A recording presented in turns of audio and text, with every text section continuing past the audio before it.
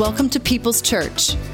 Before we get to this week's message with Pastor Tom Murray, we want you to know that you matter to your Heavenly Father and you matter to us. People's Church is a multi-generational faith community in Salem, committed to knowing Christ and making Him known. Sunday morning worship services at our Salem campus are at 8:30, 10, and 11:30. Watch messages anytime and plan your visit at peopleschurch.com. We pray this practical biblical teaching is encouraging, challenging, and possibly even life-changing. If I said from above, a father sends his only son to save the earth, when the son comes to earth, raised by earthly parents and a mother named Mary, I would, of course, be speaking about Superman. I want to show you a clip from the first Superman comic published in 1939. This is the capsule of Superman the infant arriving on Earth, Superman number 1, 1939, and this is the earthly parents of Superman, the adoptive parents, and the husband says, "Look, Mary, it's a child." Now, the Superman experts in the room would say that over the years, the earthly parents of Superman their names have changed. But when Superman was first published, the earthly name of his earthly mother, the name of his earthly mother would be Mary. There are actually parallels between the fictional story of Superman, many parallels, and the real historical events of Jesus' life. When it comes to Superman, first published as a comic in the late 1930s, think about what was happening in American history in the 1930s. We were deep into the Great Depression. There was economic collapse. The banks failed, mass unemployment, high rates of homelessness and hunger. Many left rural areas to try to find work in the cities. On top of this ongoing Great Depression, global tensions were escalating that would lead to the beginning of World War II. It was a dark time for our country. And if you were living during that time in American history, you might be longing, saying, where is the hope? How does this all get turned around? And then onto the store shelves comes a comic book called Superman, which was created by two Jewish teenagers, Jerry Siegel and Joel Shuster. Stephen Skelton, who would later write The Gospel According to the World's Greatest Superhero, said the creators of Superman were looking for a savior figure that they could relate to, that they could envision, someone to give them hope and inspire them. Superman would, of course, become this cultural icon over the decades. Movies, TV shows, books, and video games. Parallels between fictional Superman and real Jesus continued. In 1978, the Superman movie, there is a scene where Superman's father, played by Marlon Brando, is getting ready to send him to Earth and says, "Son, you will go to the world for humanity to save them from the forces of evil." Faster than a speeding bullet. Some of you don't know any Bible verses, but you know that.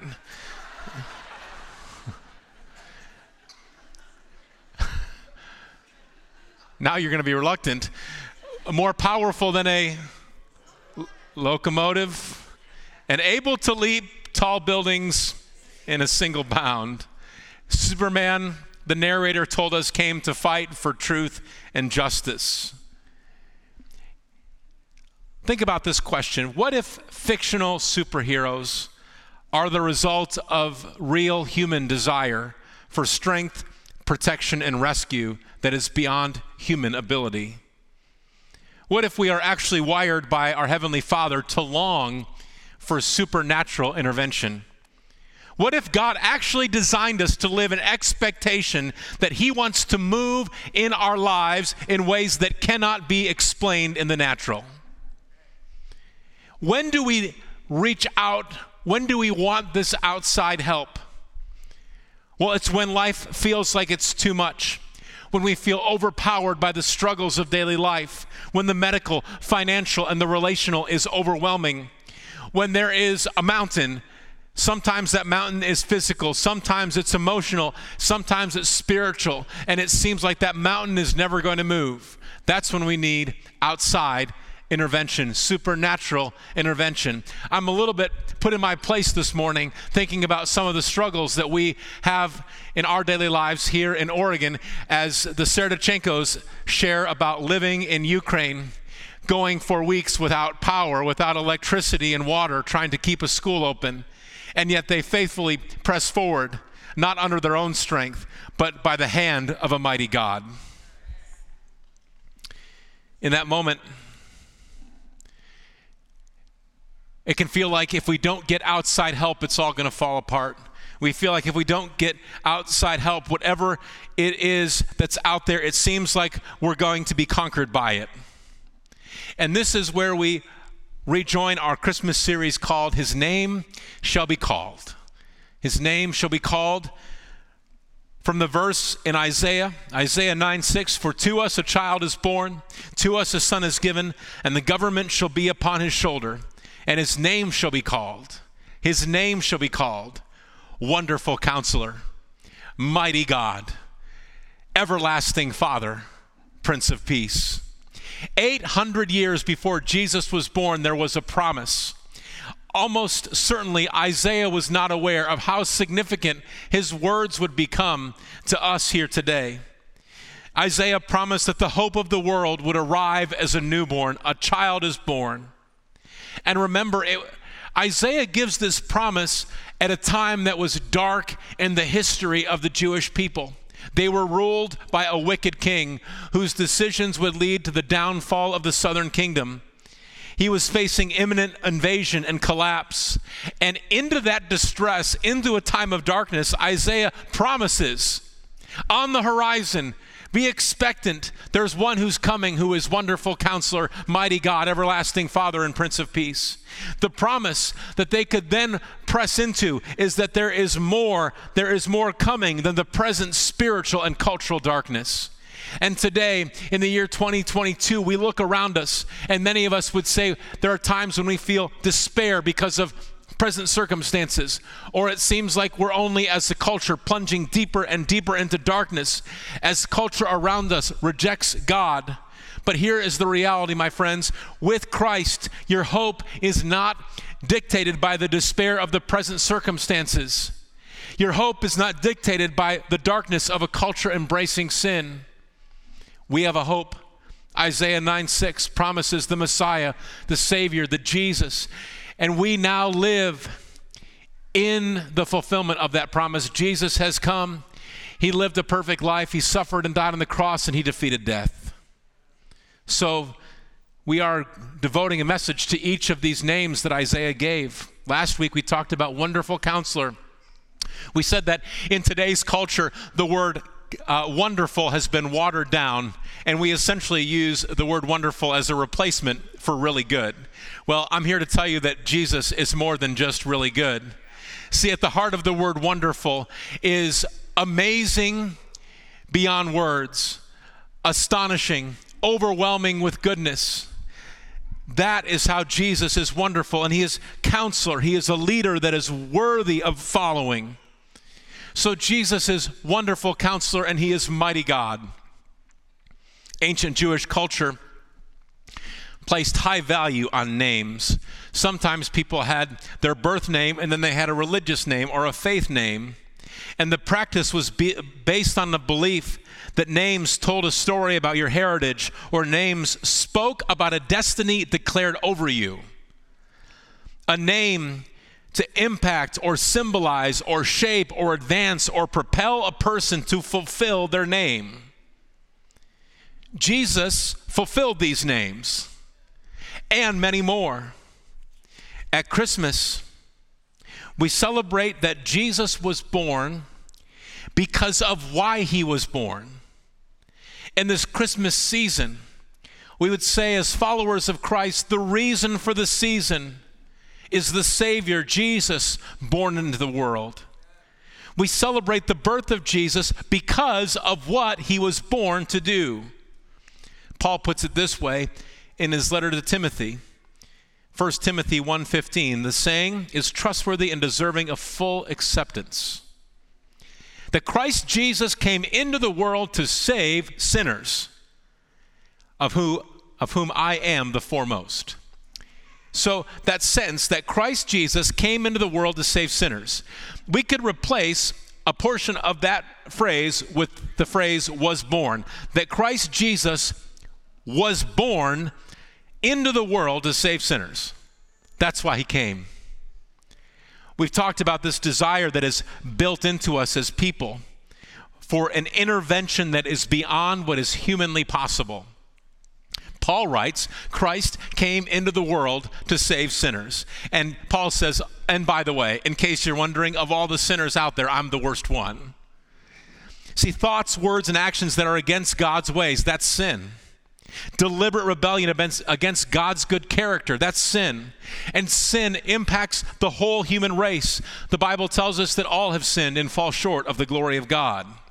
The same Isaiah who promised mighty God Messiah also said this, Isaiah 53:6. All we like sheep have gone astray. We have turned everyone to his own way. We've turned to selfish desires. God loves us, and God is also holy. God loves us, and God is also holy. And the holiness of God means that it is impossible for him to coexist with sin. So, how is it that God loves us, and we sin, and also he is holy? How could this divide, how could this separation be healed? Once again, it's Isaiah who describes the consequence of sin in this way. He writes, your iniquities have made a separation between you and God, and your sins have hidden his face. The strength and rescue to repair the divide between God's holiness that prevents him from coexisting with sin and his love for us. The way that this separation can be repaired, the way that the divide can be bridged, is through Jesus. 1 John chapter 2, verses 1 and 2. If anyone does sin, we have an advocate who pleads our case before the Father. He is Jesus Christ, the one who is truly righteous.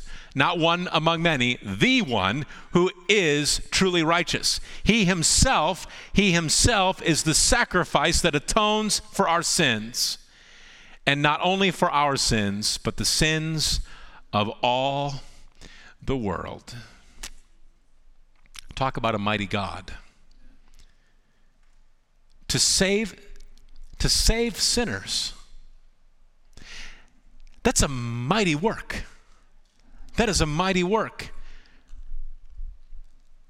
I cannot save myself from my sin. None of us can save ourselves from our own sin, let alone do we have the ability or capacity to save anyone else from their sin. What about our family members and friends? The saving work, salvation, is an act of a mighty God. Mighty comes from the Greek word dunamis, which means strength. It means power, and a power that is built into the existence. It is an ability, a powerful ability. It is the miraculous. It is a force that overcomes opposition. A force that overcomes opposition. At the end of this life, defeating the consequence of sin will be the only mighty work that matters. Yet, God loves us so much that in addition to saving us for eternity, he also is at work in our present. Luke 19, verse 37. This is at the time in history when Jesus is making his triumphant entry into Jerusalem. Look at the reaction. as he was drawing near, as Jesus was drawing near, already on the way down from the Mount of Olives, the whole multitude of his disciples began to rejoice and praise God with a loud voice for all the mighty works they had seen. For all the mighty works they had seen. This is before Jesus gave his life on the cross, before Jesus' death on the cross, before his resurrection, before his ascension. The people already saw him as mighty. They already recognized that what was happening in his life was superhuman, was above human ability. I think of the faces in the crowd. How many who were praising God that day experienced a mighty work in their own life? They were healed. Their mother was healed. Father, son, daughter, sister, brother. Why? Because for 3 years leading up to this moment, Matthew tells us that Jesus traveled through all the towns and villages of the area, teaching in the synagogues, announcing the good news, and healing every kind of disease. And it's work that continues today.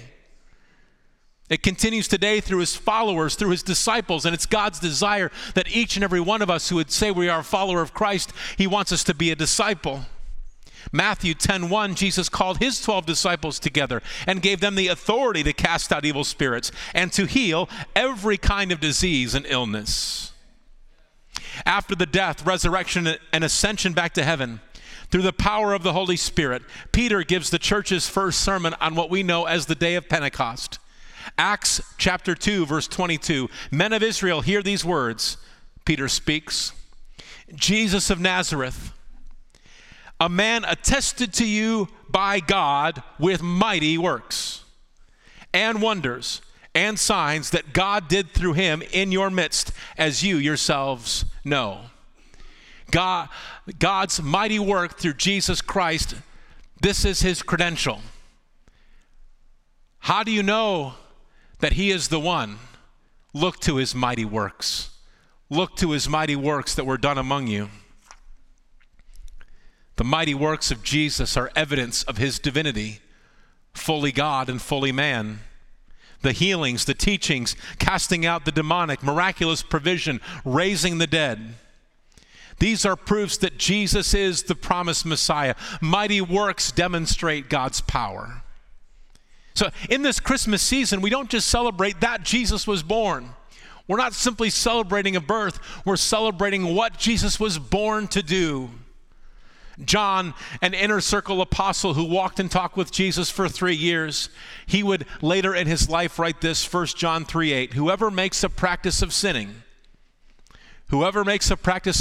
is of the devil, for the devil has been sinning from the beginning. The reason the Son of God appeared was to destroy the works of the devil. The reason the Son of God was born, the reason Jesus was born was to destroy the works of the devil. Maybe you've never associated destruction with Christmas. We're sitting around roasting chestnuts on the open fire, celebrating destruction. We don't often think of the word, we don't often link the word destroy to Christmas. But yet, destroy is exactly what Jesus came to do. Not my words, the words of the Apostle John. The reason the Son of God appeared was to destroy the works of the devil. To willingly go after what God is against, the practice of sinning, this is of the devil, and Jesus came to destroy this work. The devil's work is to keep people out of relationship with their Heavenly Father and to prevent them from being part of his purposes. Not only does Jesus want to destroy the work of the enemy, look at what John says next. 1 John 3:9. No one born of God makes a practice of sinning, for God's seed abides in him, and he cannot keep sinning because he has been born of God. So it's not like Jesus comes into our life and does this destroying work against what is against God and then just leaves us with a rubble of sin mess kind of at the basement of our soul. No, he eradicates it from our life and then he rebuilds, he replaces. He eradicates the sin, eradicates the desire for sin, and he replaces it with the Holy Spirit, God's seed in us.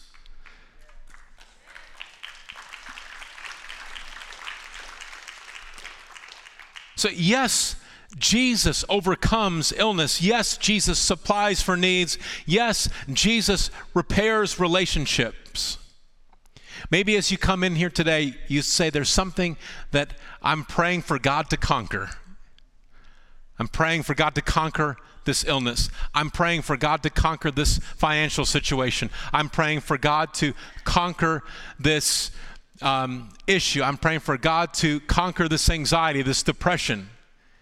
Yes, we experience Jesus in this way. However, we may be seeking Jesus to conquer something for us when his priority is to conquer the sin in us. What changes a person's appetite for sin?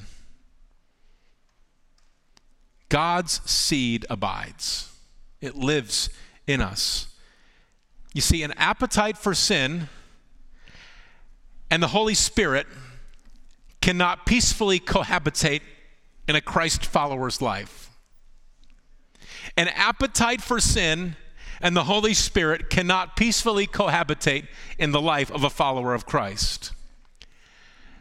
This week, it was incredible. On primetime network television, in a Christmas special, country music legend Dolly Parton said this: "My brothers and my sisters, I'm here to tell you that Satan is real. He is real and walking around among us, trying to destroy everything that's good and beautiful. He wants to break our hearts and minds, destroy our dreams and plans. He wants to tear us up in little pieces, break us down, and send us straight to hell." On primetime network television. And she wasn't done there yet. Missionary Dolly Parton continues. She said, "My God can do anything, heal the sick, mend hearts, and bring souls to heaven."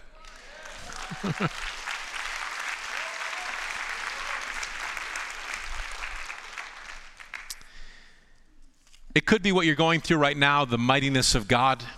It seems distant. Maybe there's a chronic illness. Maybe there's a physical disability, a broken relationship, anxiety, discouragement. Maybe there's an appetite for a sin that you can't seem to shake. Maybe you'd say, "I'm a follower of Christ, but there's this sin that keeps coming up in my life and I cannot seem to get away from it." As we think about these things, it is difficult to understand God's how, God's what, God's when, and God's why.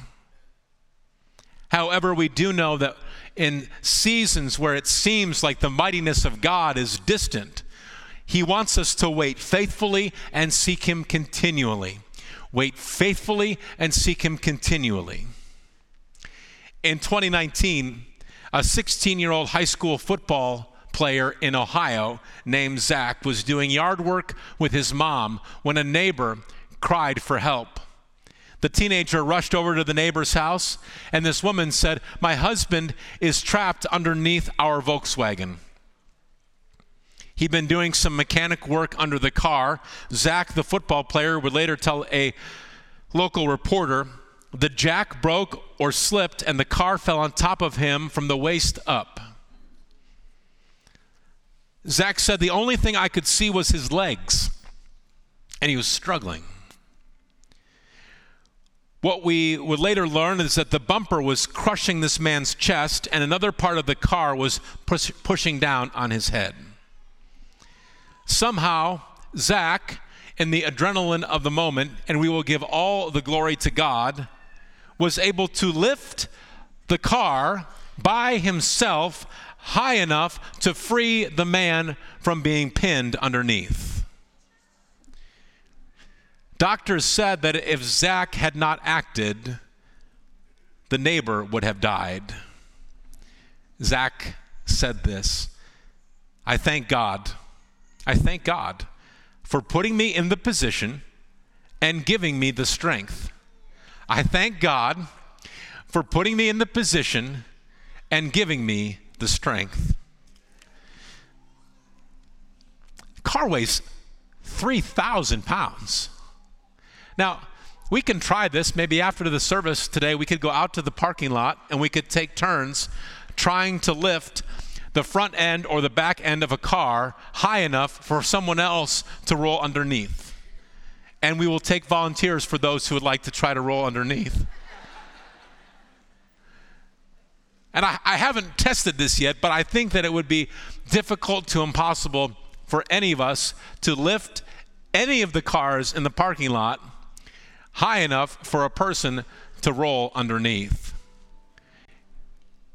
There are stories of people receiving superhuman strength in a moment of desperate crisis like this. But here's what is also true, is that strength that is with them for a moment does not last. Like if we were to track down Zach today and say, Zach, could you lift up this car? I don't know that he'd be able to do it. He had supernatural strength for a moment. This is not how it is with God. This is not how it is with God. If we feel like God is distant, if we feel like the mightiness of God is distant, it's not because he's missing his strength today. It's not because he used all of his strength helping someone else. It's not because he gave too much of himself to a different situation and doesn't have enough left over for your situation.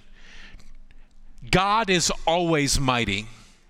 God's strength is limitless. God does not need rest. He's not hungry. He's not tired. When he doesn't move the way that we want, when we want, or how we want, it's not because he lacks ability. Peter writes, and I think this is exactly what someone needs to hear today. Humble yourselves under the mighty power of God.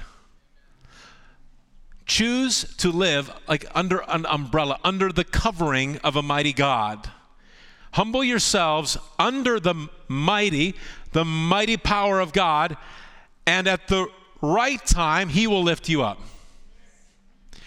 Humble yourselves under the mighty power of God, and at the right time, not my right time, not your right time, in his right timing, his perfect timing, he will lift you up.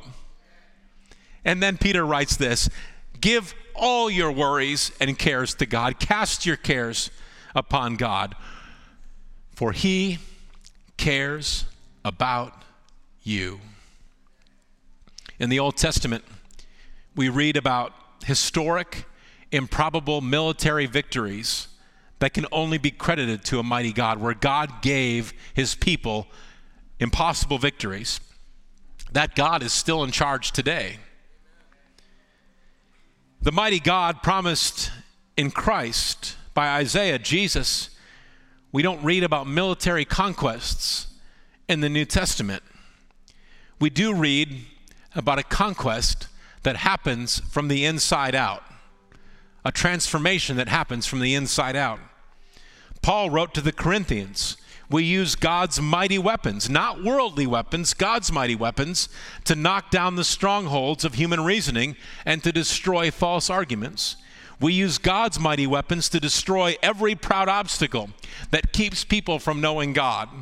We use God's mighty weapons to capture their rebellious thoughts. And we use God's mighty weapons to teach others to obey Christ. And to the Ephesians, once again, speaking about the mighty God,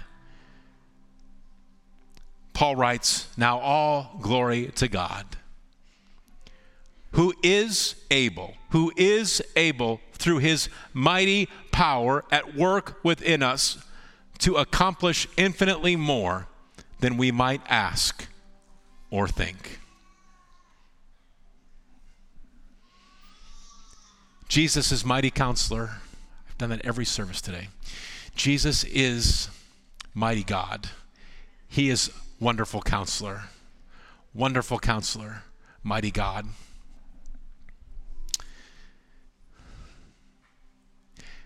Many of you in this room, you have a testimony about how God has been mighty in your life. For some of us, it's an addiction to alcohol, an addiction to drugs, an addiction to pornography, to gambling, to painkillers, whatever it may be. And you would say that that addiction was a captivity. And Jesus, as mighty God, set you free from that captivity. I believe there have been people who are here today, and you would say that because of something that happened to you as a child, something that happened to you as a teenager, where someone did something to you, they were in a position of trust and they abused that position of trust to do something to you.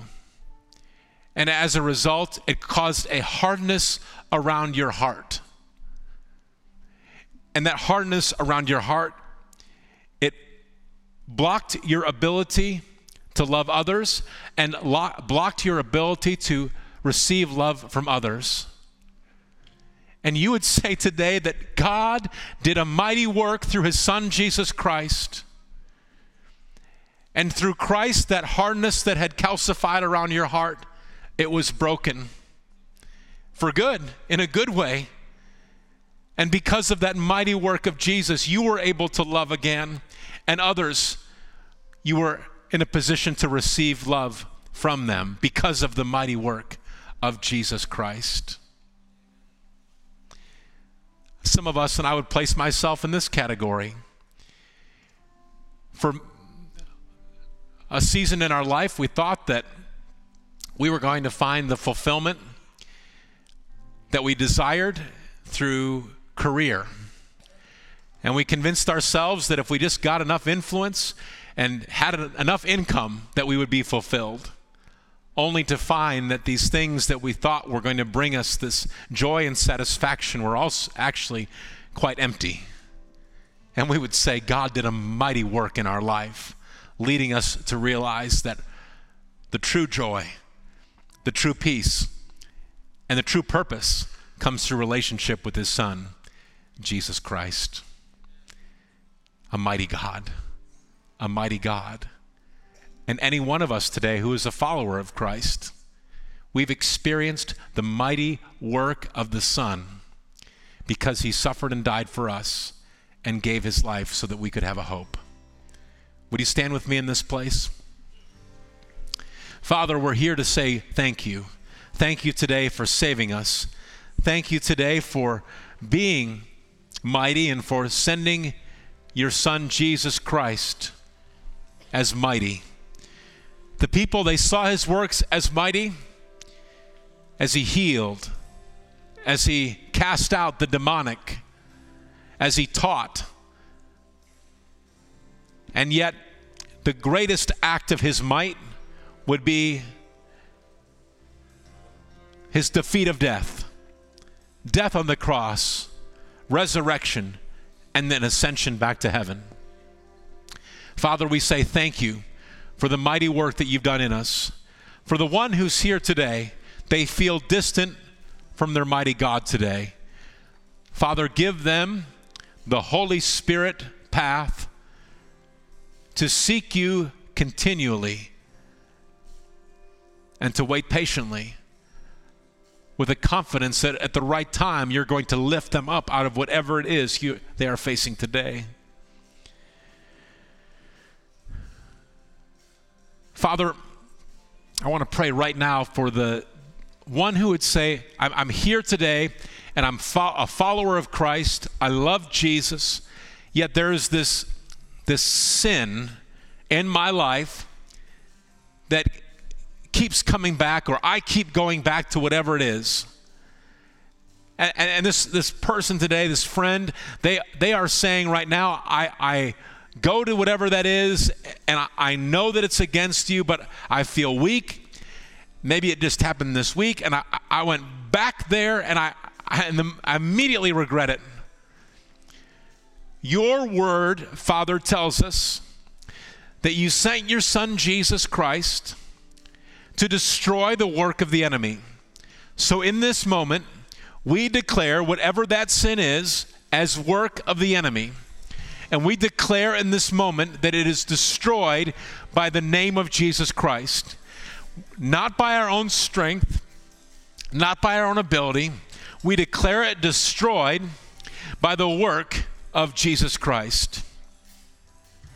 And if you're here today and you would say, I'm outside of relationship with my Heavenly Father, I want that mighty salvation work, that mighty saving work, that mighty work that bridges the gap between, Father, your holiness and the reality that it is against your nature to coexist with sin, the separation between that and your love for us. Father, for the one who wants to receive Jesus Christ today as their Savior, we pray for them in this moment. If that's you, then right now it's time to declare to your Heavenly Father, I receive the mighty work of Jesus. It may feel weird, but say it out loud. If this is you, say, Father, I receive the mighty work of Jesus in my life. Say, Father, I realize that my sin, it is a separating thing. It has hurt me, it's hurt others, and it's ruined my relationship with you. So tell your Heavenly Father, I want to leave that sin in the past. I invite Jesus into my life to destroy the sin of the enemy. And say, Father, today I declare your Son as my Savior. Jesus is my Savior. And make a personal commitment that it is your desire, it is your commitment to live your life following Jesus. Father, I thank you for the one who gave their life to Jesus in this moment. Thank you for your salvation work, the mighty work, the transforming work, the work that saves humanity from sin, including each one who placed their faith in him here today. Thank you, Lord. Thank you, Jesus. We pray that this week's message has been practical, encouraging, and challenging.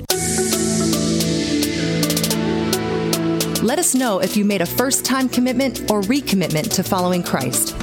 Visit peopleschurch.com and click Connect to share your decision with us. There is great value in being a part of a Christ-centered, Bible-teaching faith community. If you are looking for a church home, Pastor Tom Murray invites you to People's Church in Salem. Sunday morning and evening worship services, group Bible studies, relevant, engaging activities for kids and youth in safe, secure environments. Watch messages anytime or plan your visit at peopleschurch.com.